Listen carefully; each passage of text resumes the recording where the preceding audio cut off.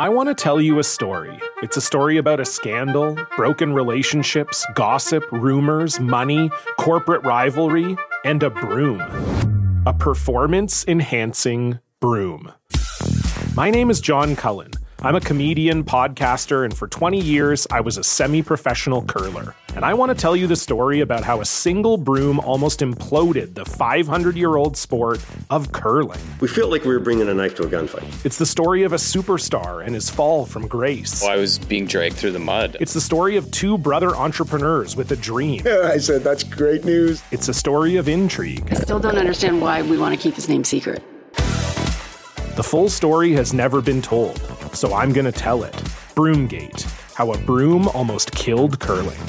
It was a year I'd like to forget. To listen to Broomgate, search for Broomgate in your favorite podcast app. That's all one word, Broomgate. I'm hoping the Big Ten has to modify their system for us. Probably like getting grade 10 sandpaper rubbed on your face every day. I mean, we say it all the time, whether, there's two types of turds, you're a sinker or you're a floater, but you're still a turd, right? I mean, we are about players and players playing the plays and not necessarily the plays. Welcome to the Varsity Club Podcast. My name is Derek Peterson. Joining me from his home in Omaha that I'm assuming has been rampaged.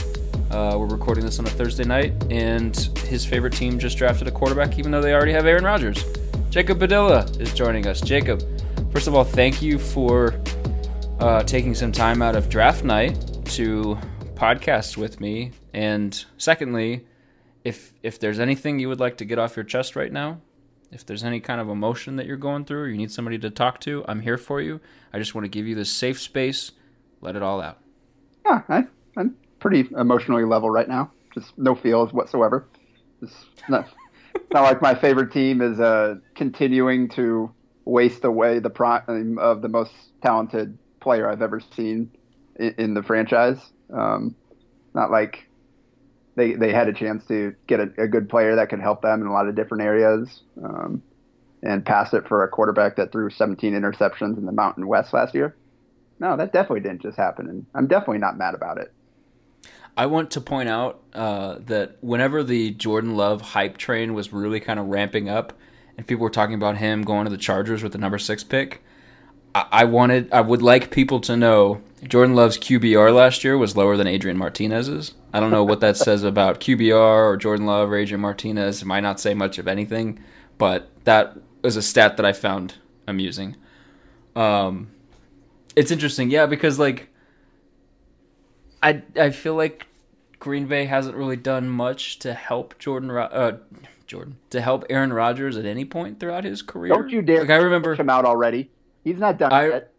Sorry. I remember having a conversation 2 years ago now with Deontay Williams and Mohamed Barry and Tyron Ferguson, in which they tried to claim that Aaron Rodgers could be viewed as a better quarterback throughout his entire career than Tom Brady, but he hasn't had the environment to kind of grow through that success in the way that Brady has. And it's an interesting argument. And I didn't know the stat that the Packers haven't taken a skill position player in the first round in 15 years. That seems like kind of a problem. Yeah, it's not great. Yeah, that's they've had some success in the second round with wide receivers. So Green Bay has had some really good wideouts over the years, but yeah, it's very frustrating right now. I busted out the all caps in my tweets. I kind of started off a little subtle, just one short, quick reaction, and then just kind of let it all out from there. I just it's not only the fact that they didn't take, whether it's a wide receiver, a defensive player, maybe a tackle. Obviously, there was some run on some of those positions, and maybe there wasn't somebody there. But the fact that not only did they not take somebody that could help the team next year with Aaron Rodgers at 36 years old, they traded up ahead of teams that didn't really need a quarterback in order to take that guy. Like you talked about the Jordan Love hype train, and I that whole time I was just kind of laughing, like, I can't believe this is going to happen. I can't believe some dumb team is going to take him in the first round. And turns out my team was that dumb team. I don't want to spend too much time on the NFL draft because, like I said, we're recording this on a Thursday night. The draft runs Friday, the second, third round are Friday, 4th, 5th, 6th, and 7th are Saturday. Nebraska's probably going to have guys taken on the last day of the draft, so I don't want to spend too much time talking about it because then we're going to date the podcast. So for the bulk of this, we're going to be talking about basketball. I want to get your thoughts on Nebraska's kind of revolving door and whether that's fair to even call it a revolving door at this point in the hardwood inside PBA. We'll talk about kind of their signing class and some comments that Fred Hoiberg made. I do, though, I would like to make first a joke that some of the NFL draft winners from this first round night include Gus Malzahn's beautiful mural in his wall, I'm assuming basement wall, that says no huddle. What does it say? Hurry up, no huddle. Yeah, I think that's it. Cliff Kingsbury is living his best life and belongs in the Finesse Hall of Fame. He got fired from Texas Tech and had an excuse then to leave Lubbock, Texas, and now has Kyler Murray, DeAndre Hopkins, and freaking Isaiah Simmons, who I texted Greg before the draft. I feel like Isaiah Simmons is probably the best player not named Joe Burrow in this entire draft. And the Cardinals got him at 8. And then my other winner is Old Spice bathrobes. Shout out to Henry Ruggs for that. There is a joke about Ruggs, bathrobes, and one other bath item that belongs in a bathroom, but I'm not smart enough to make that joke. I do have a take, though, that I would like to give you, and I would like to step onto my soapbox for a second and talk about this Joey Burrow thing that continues to pop up, and it popped up again tonight. Can I just have a couple minutes to kind of rant? Is that okay with you? Yes, go ahead, because I'm right there with you, I believe. So I think we should talk about Nebraska getting dunked on to begin the NFL draft. So Trey Wingo took his shot. He took a shot at Scott Frost. Frost caught a stray, whatever you want to call it. Burrow threw 60 touchdowns against 6 picks last year. He became the only player in SEC history to throw for 5,000 yards and 50 touchdowns in a season.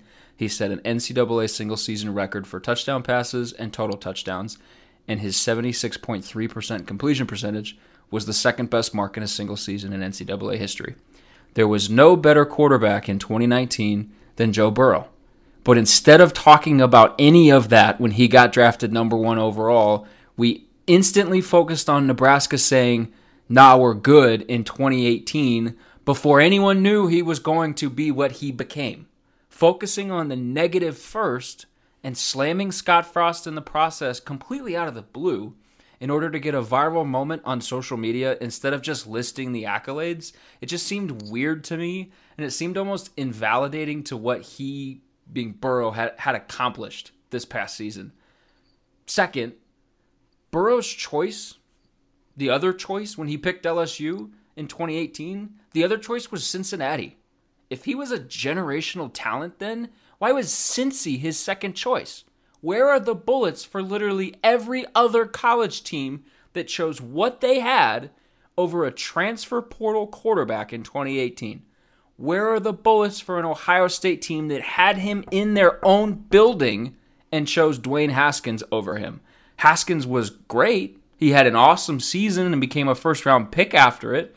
But Joe Burrow just had arguably the best college season a quarterback has ever had. That's vastly better than what Haskins gave the Buckeyes, I think, right? He won a Heisman and a national championship, and the Buckeyes didn't play in the college football playoff after Haskins' season. Where are the bullets for the Buckeyes? Only Nebraska is taking heat right now. Only Scott Frost is taking heat right now. It's not because Burrow had family that played for the Huskers and he wanted to go to Nebraska, and Nebraska was stupid for not forecasting that this career 29 of 39 for 290-something yards passer, a former 8th best dual-threat high school prospect, was going to turn into the next Tom Brady. Nebraska's not taking flack for that. Nebraska's getting railed right now because everyone hated UCF's unbeaten season, and now that Scott Frost Huskers haven't been any good, people want to pile on and get their punches in now. Where was the Joe Burrow mania last summer when Adrian Martinez was coming off a freshman All-America campaign and he had legitimate Heisman buzz? Where was Burrow on draft boards last summer? Where was Burrow in the Heisman race last summer? He was not anywhere to be found. Scott Frost didn't call Adrian Martinez the Michael Vick of this generation while simultaneously spitting on Joe Burrow. He said, my rebuild at this university with a young team is going to be built around a young quarterback that we can mold the way we want to mold for 4 years. Not a graduate transfer quarterback who's already what he is in terms of mechanics and kind of the way that he wants to operate an offense, and we'll only have him for 2 seasons. Because third, comparing Joe Burrow's situation at LSU to what he would have had at Nebraska is like comparing your grandfather's 1988 Honda Accord to a Ferrari. LSU had a Biletnikoff receiver and another first-round receiver that just got drafted. They had NFL talent on the offensive line and a defense littered with award-winning NFL draft projecting talent, including 2 guys who got picked in the first round tonight. That team was ready to maximize Joe Burrow. Nebraska was not able to maximize Joe Burrow, and it wasn't ready to. Firing off barbs at Nebraska right now over Burrow in this whole entire situation and how they should have picked him, they should have done this or that or the other thing, it's completely ignoring the context of the situation and logic of team building. It's done purely for shock factor. It's dumb. Let the situation go. Praise Joe Burrow for the incredible season that he had, the wonderful young man he is, because the moment at the Heisman ceremony where he gave his acceptance speech and he pointed out kids in Ohio, that was awesome. Praise him for that. Stop talking about Nebraska and praise him for the career that he's probably going to have in the NFL. Move on. That's it. I'm done. So you clearly scripted out that whole thing. How many words was that? You got the word counter up? No, I just have notes. Well, very, very well done. I applaud both your what you wrote there and then kind of the delivery. You did that very well. It was a joy to listen to, and I agree with you. That's pretty much what was happening here, and Nebraska's going to catch strays until they win again. Unfortunately, that's just what's going to happen. Right, but that only goes to show that it's not about Burrow. It's about Nebraska's not any good, and people see a blue blood where a coach came in with a lot of buzz, a lot of excitement around him, and a lot of confidence, and probably said some things that are kind of biting him in the ass right now, and people want to pile on right now. It's dumb. It's dumb. I'm ready for it to be over with, but I don't think it's going to be over with anytime soon because the universe is crazy, and now Joe Burrow is going to play for a former Nebraska quarterback in Zach Taylor. It's fantastic. Oh, this should be fun. It'll be interesting to see what Burrow's rookie year looks like out there. It should be interesting. I think I already saw one tweet from an NFL person tonight that said, remember, rookie seasons are sometimes rough for quarterbacks. So we'll see. Let's talk about basketball because Nebraska signed this new class.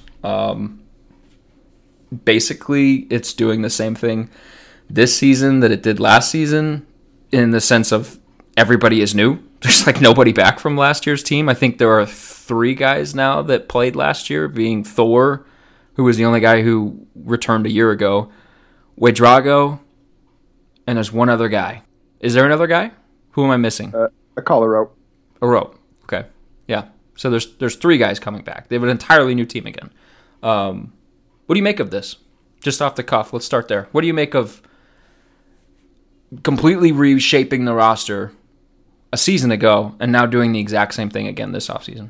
Yeah, I mean, I was kind of conflicted about what they came in and did last year as far as pushing everybody out and kind of hitting the reset button. And then in hindsight now and seeing how much most of those guys struggled and how a lot of them are gone now, it kind of looks even tougher. It's like, yeah, you kind of install your style of play and all that kind of stuff, but all the guys that played that style are gone. So you're kind of starting all over again in terms of teaching what you want to do. And I mean, it helps for Hoiberg to have the numbers and the film and stuff to show recruits and say, hey, this is what we want to do. But basically it comes down to that those guys weren't good enough. If those guys had a better season, they all wouldn't be gone right now. Cam Mack, most talented player on the team, but you saw what happened the last month or so of the season. He was playing some very poor basketball. Wasn't getting much help, but he also wasn't playing well himself. And then you add the off-court stuff on top of that, and it was just kind of like, well, we need to try this again.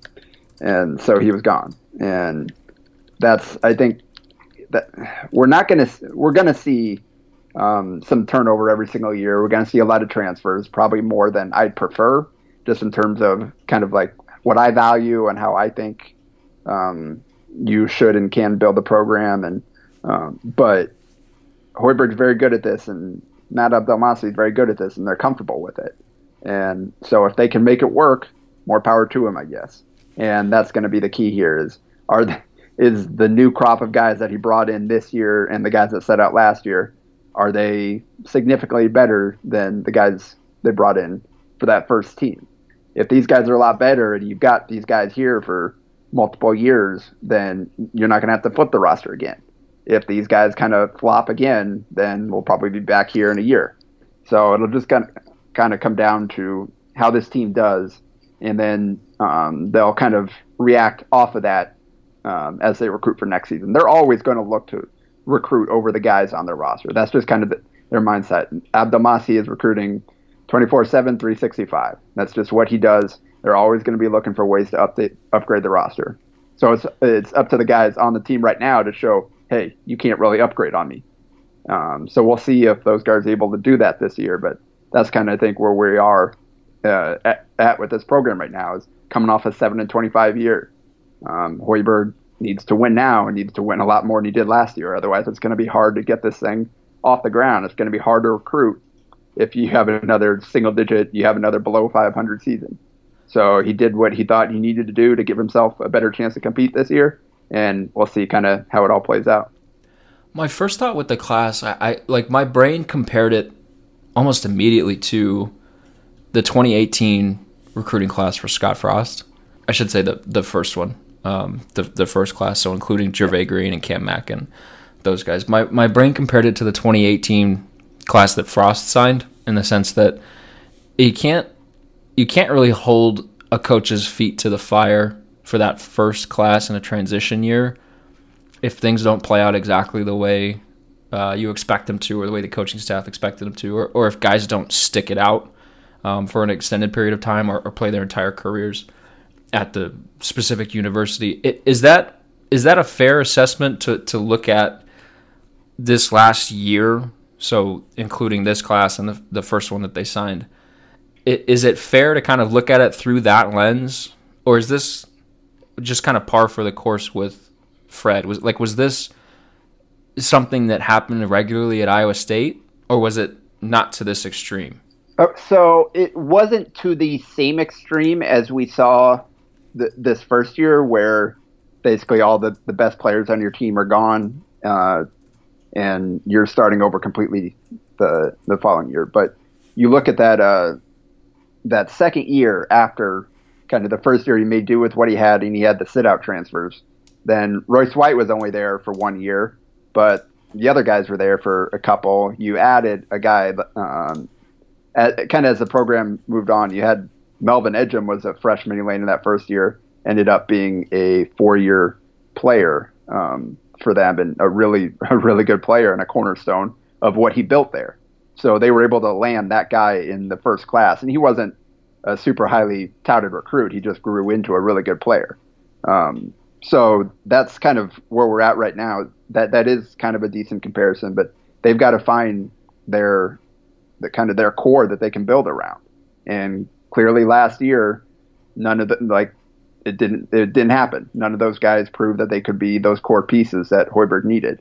And so we're going to continue to see transfers that come in with 1 or 2 years. They're going to occasionally use a grad transfer if a really good one comes across the board and they can get him here. A guy like DeAndre Kane was a really good player for them after playing at Marshall. So you're going to see those kind of players come in as a one-year guy. Royce White ended up being a first-round pick after 1 year. So if they can get the recruiting up to where they've got guys like that, then maybe you'll see that kind of roster turnover a little bit where a guy's too good that you have to replace him that way. But you also saw you had guys like George Niang and Monte Morris and Matt Thomas, in addition to Edgem, who were high school recruits that played 4 years in the program. And you had those guys supplementing the transfers that came in every year.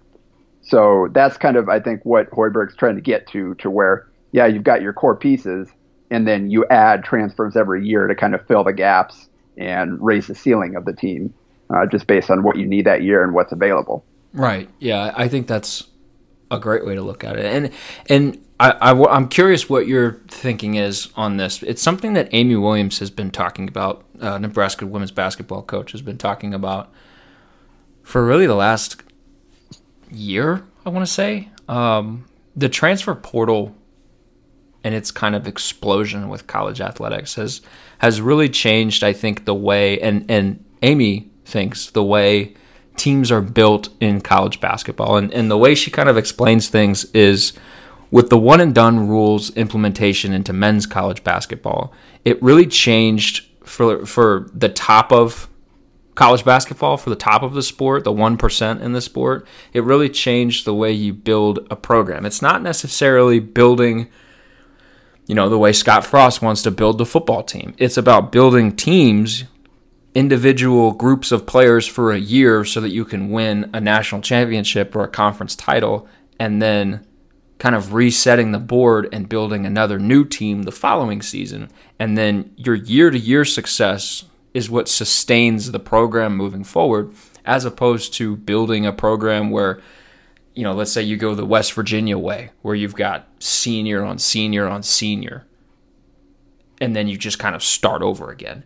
And with the transfer portal, it's kind of evened the playing field for everybody, because now the 1%, the Dukes and the Kentuckys, are still having to deal with the one-and-done kids, but now everybody else is having to deal with, hey, this person started for you last season, and now they're going someplace else. Matt Harms at Purdue is going someplace else. He's leaving Purdue to go to BYU. You look at the women's basketball team, Ashton Verbeek, who started every single game she played in last year, is leaving for an NAIA program. Leah Brown, who won Sixth Player of the Year, as the Big Ten calls it, she's leaving to go to Michigan. Like, players just leave because they just want to. And so now Williams has talked about, for everyone, you're having to do more building of individual teams as opposed to building of programs. Do you kind of agree with that way of thinking? I think it's too early to call this a revolving door at Nebraska. And I think that it's going to be one of those situations, like you said, where they're going to take transfers every year because that's Abdelmassi's specialty. Like, that's what he's here for. They're going to take transfers every year. But it's not, I don't think it's going to be to this extent. But I still think Nebraska is going to be one of those teams that is building individual seasons instead of building 4-year runs. Is that fair? What are your thoughts on that? Yeah, I agree in a certain part. You're going to need to be able to do that. You're going to have every year where you're bringing in transfers. Somebody towards the lower end of your roster will probably leave, and occasionally an important piece will leave. So you're going to have to be able to navigate through that.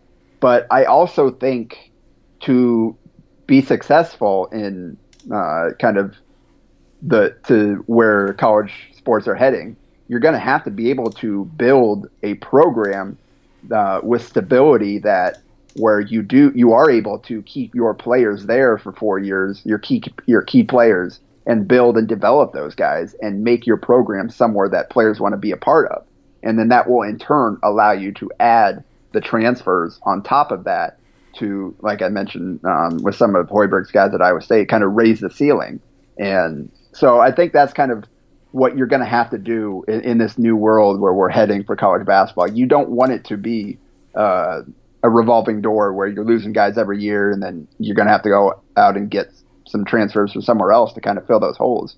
You want the transfers to be able to be guys that can be difference makers for you and can help out what you've already built. and you got to have a program to be impressive to the best transfers, the guys that are really going to make a difference versus the guys that are just kind of looking for an easy out, looking for something different. They didn't really love what they had at the old place. You want the really good players that can make a difference, that are looking to prove something that they weren't able to prove at their previous stop. So I think basically what I'm saying is you have to be able to do both. You have to be able to build a program that players want to be a part of, whether those are the players already on your team or the ones that you're looking to add as transfers. And then if you build a strong program, you'll be able to incorporate those transfers a little bit easier. You'll be able to build, kind of ingrain your style of play where you're not having to start over completely every year. You're going to have guys in your program that can kind of help you with that and lead the way. So that's, I think, ideally what this is going to look like in the new world. You've got people like John Rothstein carrying the water for the NCAA and talking about how opening up the transfer rule is such a bad thing, and we can't have this. It'll destroy college basketball or whatever. It'll make things certainly tougher for coaches, but the coaches make a lot of money. So under this new rule, you're going to have to be able to build a little bit more of a relationship with your players. You're going to have that open dialogue to kind of feel for how they're playing, kind of what their interests are. You're going to have to be able to do that if you want to be able to build a successful team and have a program and keep some of those guys from jumping at the smallest thing.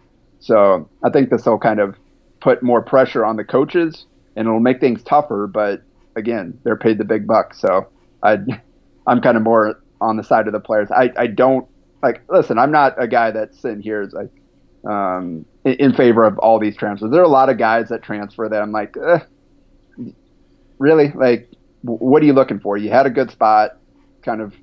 But at the same time, these players, I think, deserve more freedom and control over their own lives than they currently have in the NCAA. I would agree with that. I think that's a really good way of putting it. Did you feel that way about any of the Nebraska transfers? Curious. I'm going to put you on the spot. Not really, because like I said, it just didn't work. So all those guys, I think it's kind of, for the most part, was kind of a mutual parting. And you notice all these guys drop down to mid-major levels. So I think that's kind of what you're seeing is maybe they just quite weren't.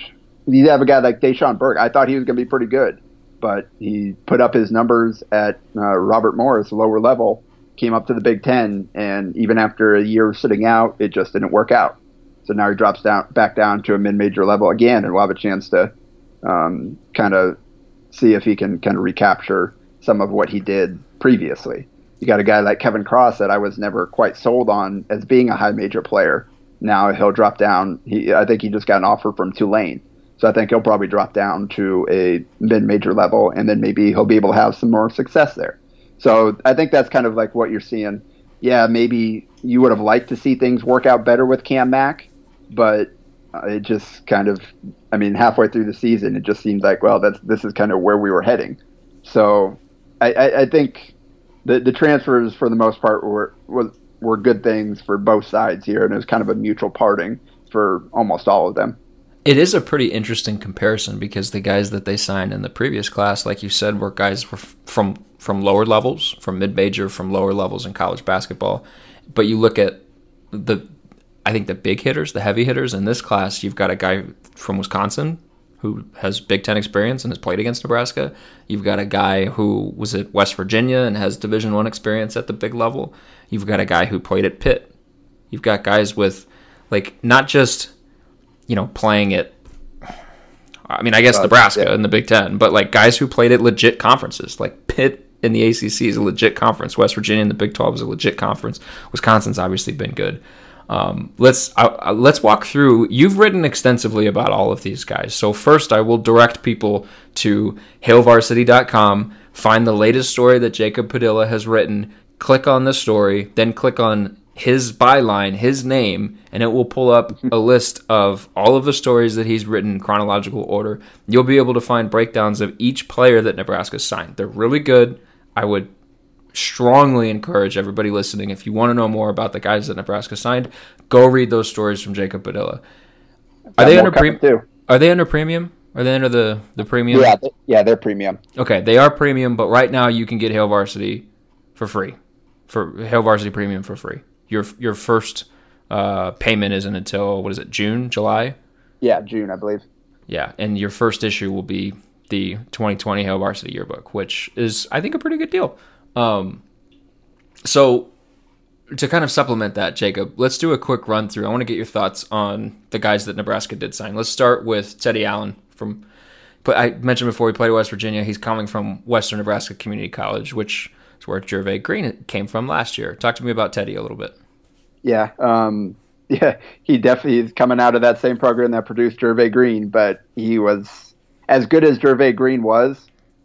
Teddy was even better and even more productive in a lot of different ways. And I had a conversation with Corey Farringer, the head coach out there, and obviously he's still a Jervay guy, and he didn't love kind of what happened there, but he's still cool with Fred Hoiberg, and he thinks that Teddy is going to be an absolute stud for them. And he was raving about Teddy, just kind of his work ethic and everything he did this last season. And that's kind of the thing. Like, Teddy is, I think a lot of people see Teddy as a risk just based on his history, and they're right to do so. He has been a guy that's had a hard life, but he's also made some bad decisions, kind of stemming from that. So I think it's a situation where Hoiberg feels comfortable taking him into this program, even without kind of the established kind of program that you would like to see, in terms of a lot of veterans, guys that have been around that can kind of help keep him in line and all that kind of stuff. But the difference here is Teddy being close to home, and he's got a lot of people in Omaha that are kind of his support staff. It's people that kind of, he's got trainers, he's got people he's close to. They're all in Omaha, so they're going to be a short drive away for him. They're going to be at the games. They're going to be around when he needs them. So you have those kind of people in his ear all the time. And then you've got Hoiberg and Abdelmassi, who are kind of invested in getting the most out of him. So I think this Nebraska setup is, and then you've seen Teddy himself kind of just express his gratitude and how serious he is taking this. So he knows this is his last chance. So if he can't succeed at Nebraska, then he's not going to be able to kind of get through this and succeed anywhere. So he's a guy that's just going to be an absolute stud scorer. He's going to find, especially if the 3-point shot translates. It's kind of been up and down throughout his career, but if he's got that 3-ball to go with all the other ways he can score, he's a guy that I see as kind of like an instant starter, a guy that'll be a double-digit scorer right away and will do it a bit more efficiently than the guys we saw last year. I suspect in like 7 months there's going to be a rush of kids named Kobe. Nebraska signed 2 Kobes in this class. Let's start with the first one, Kobe King from Wisconsin, the guy that I mentioned before. He might be able to be kind of one of those veteran voices, could he not? What do you think of Kobe? Yeah, and they're going to try to get him a waiver to play right away if the rule change doesn't go in effect and retroactively affect players that have already declared their intention to transfer or made that move. So we'll kind of see how that goes. But I think they feel good about getting him a chance to play right away either way. So he's a guy, I've never been a big Kobe King guy. I've never been super high on him. Looking at, you mentioned kind of those pieces I wrote, looking at his synergy profile, there are some things in there that I was like, okay, I can see how he could be useful here. And listening to Fred Hoiberg talk about him, and again, I'll write more on this later.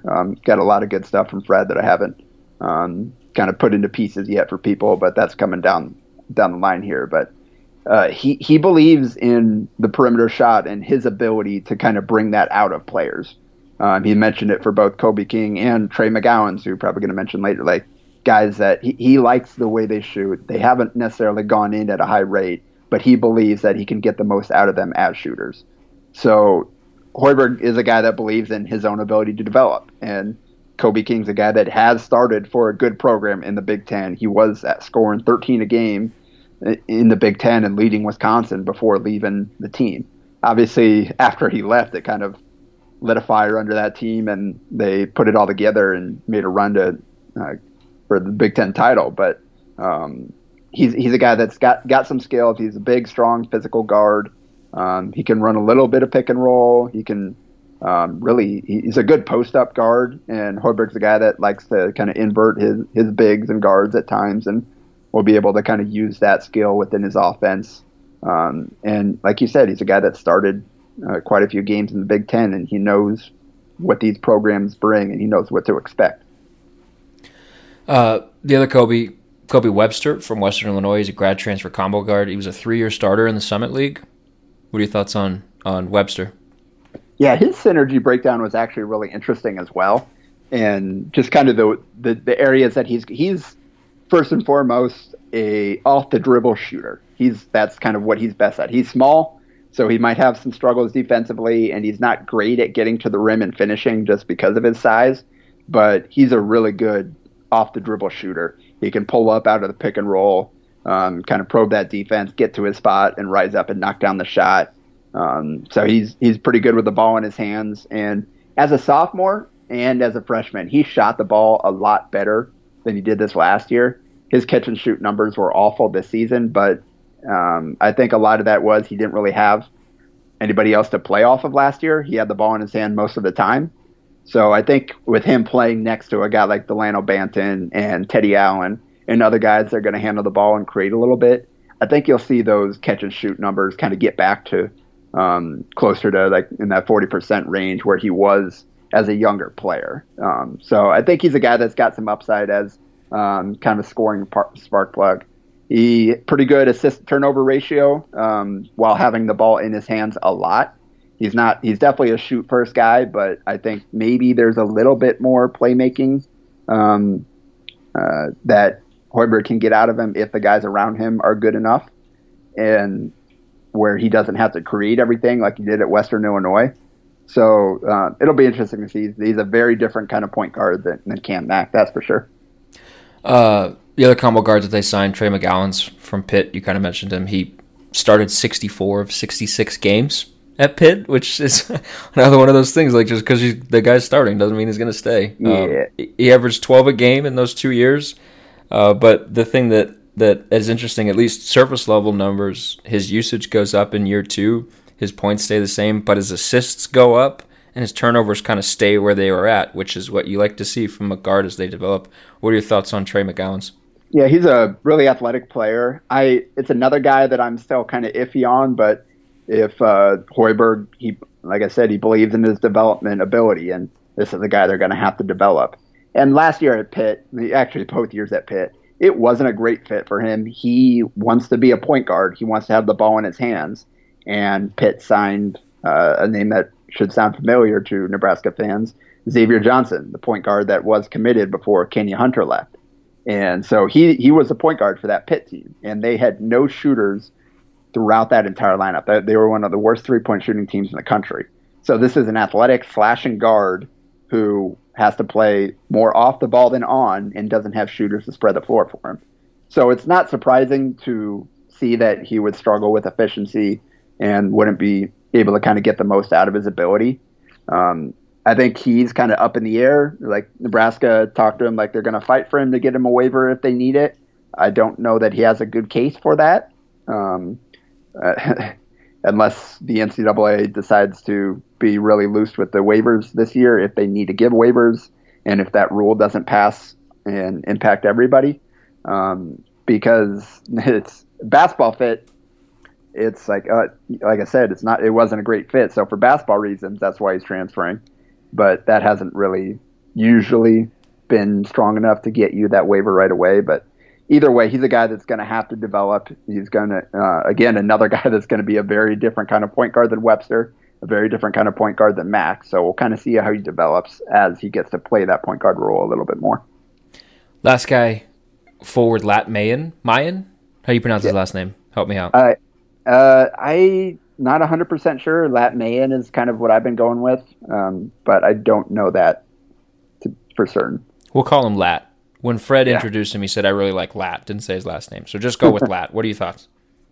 So he's the kind of guy that they didn't really have last year in terms of a stretch four that could both shoot and rebound. They played a lot of small ball last year. They had a guard there. You had a guy like Thor there that could shoot a little bit. You tried some different guys at that spot, but you didn't have somebody that could kind of hold his own with length and rebounding, in addition to being a really good shooter. So that's kind of what Hoiberg is hoping that he can be. He was like an 8-and-8 type of guy this year in JUCO. Shot the ball almost 40% from three, and Hoiberg mentioned that their point guard got hurt, so he was having to create a lot more for himself in the second half of the season, and still was able to shoot pretty darn well from the three-point line. So if that shooting touch translates, he's a little thin. He's going to have to be able to hold his own physically in the Big Ten. He as a freshman, he enrolled at TCU and was there for a bit, but didn't really see the floor a whole lot before transferring back to JUCO. So he's a guy that I think just kind of fits into what Hoiberg wants to do. He's versatile. He can defend multiple positions. Fred even said he kind of sees him as a true kind of like combo forward. So he believes he can play out on the wing in addition to playing the four.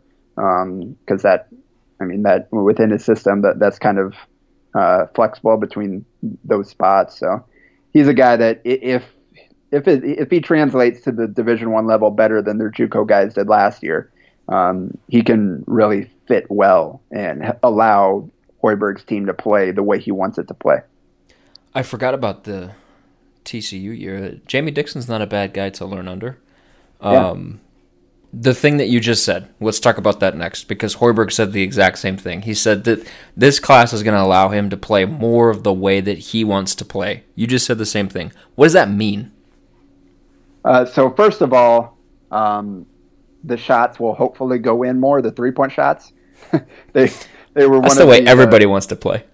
Yeah, but especially a Fred Hoiberg team. They were one of the top three-point shooting teams in the Big Ten in terms of volume. They just didn't go in all that often. So if a guy like Lat can come in and shoot 37, 38, 39%, if Teddy Allen's three-point shooting translates, he can shoot in the upper 30s. If Shamil Stevenson can shoot in the upper 30s like he did at Pitt, you're going to have, and then you got Thor coming back and kind of doing what he did last year. And then Kobe Webster as well. Like I mentioned, I think he'll be a better catch-and-shoot guy this year. So if you've got all those guys hitting shots, it'll create driving lanes a lot more. So a lot of what happened last year is Nebraska, they attacked the basket quite a bit. That was kind of their strength in terms of what their players should have been able to do. But there was always help defense in the paint. It was always tough. A lot of times guys I think they were one of the leaders in the country in terms of getting their shots blocked. And a lot of that was because they didn't have to respect the shooters out on the perimeter. If you put 3 or 4 shooters out there on the floor, and then you put a guy like Derek Walker in the dunker spot, now suddenly the floor is properly spaced, and the defense has to pick their poison. And you've got a guy like Delano Banton slashing through the lane, and instead of with 2 guys waiting at the rim, he just either there's nobody there, or he draws a help defender and kicks it out to a wide open 3, and that should go in at a much higher rate than it did last year. So that's kind of offensively, that's what he's talking about in terms of how he wants to play, is you've got multiple guys that can both shoot and create off the dribble. And that's what Hoiberg wants, is versatility where everybody out there can make a play and everybody else is spacing the floor so that the guy with the ball can make that play. Should be a fun season, maybe? I don't know. I thought last season was going to be fun, and it was not. Yeah, that's. I thought it was going to be entertaining, and it was not. It was maybe more frustrating watching them play offense last year than it was watching Tim Miles play offense 2 years ago. That's an issue. Well, and on top of that, the defense was even worse than their offense, so that made things really tough. And that's kind of the second half of what this class means to Hoiberg. Those and the sit-out transfer guys is they were so undersized last year that they had to make the decision of, hey, we're going to double in the paint, we're going to help off shooters, and we're going to give up open shots. The problem is they didn't do that very well, so all they ended up doing was giving up a lot of open threes and also finishing last in the conference in 2-point field goal percentage against. So they didn't have rim protection, they didn't have the size to kind of hold their own defensively. This year you're adding Delano Banton, who's 6'8", with long arms. You're adding Shamil Stevenson, who's 6'6", 245, so long arms, kind of rock solid athlete. You're adding Mayan, like I said, long, can rebound the ball. you're adding Teddy Allen, who's 6'5" and 200 some pounds, 20, 30, whatever he is now. They listed him at 200 pounds on his JUCO page, and he's not that. He is an absolute bully out there. He can score on the block or out on the perimeter off the bounce. So you're adding guys like that. And then Derek Walker, he wasn't a difference maker. He didn't even play a whole lot at Tennessee, but he's a lot more mature and advanced than the freshman they had playing there last year. So you add him into the mix, he'll know what to do a little bit more. He'll finish a little bit better. So you're not going to have as many blown layups if he's the guy in that spot as you had with Ivan last year. So these guys are able to match up across the line. I mean, heck, you could put out some really big lineups out there where you got nobody shorter than 6'5" if you want, and be just fine to be able to play the way Hoiberg wants to play. Which is great, because last year they had lineups that had 4 guys on the floor who weren't over 6'5". I mean, he could really go inverse here.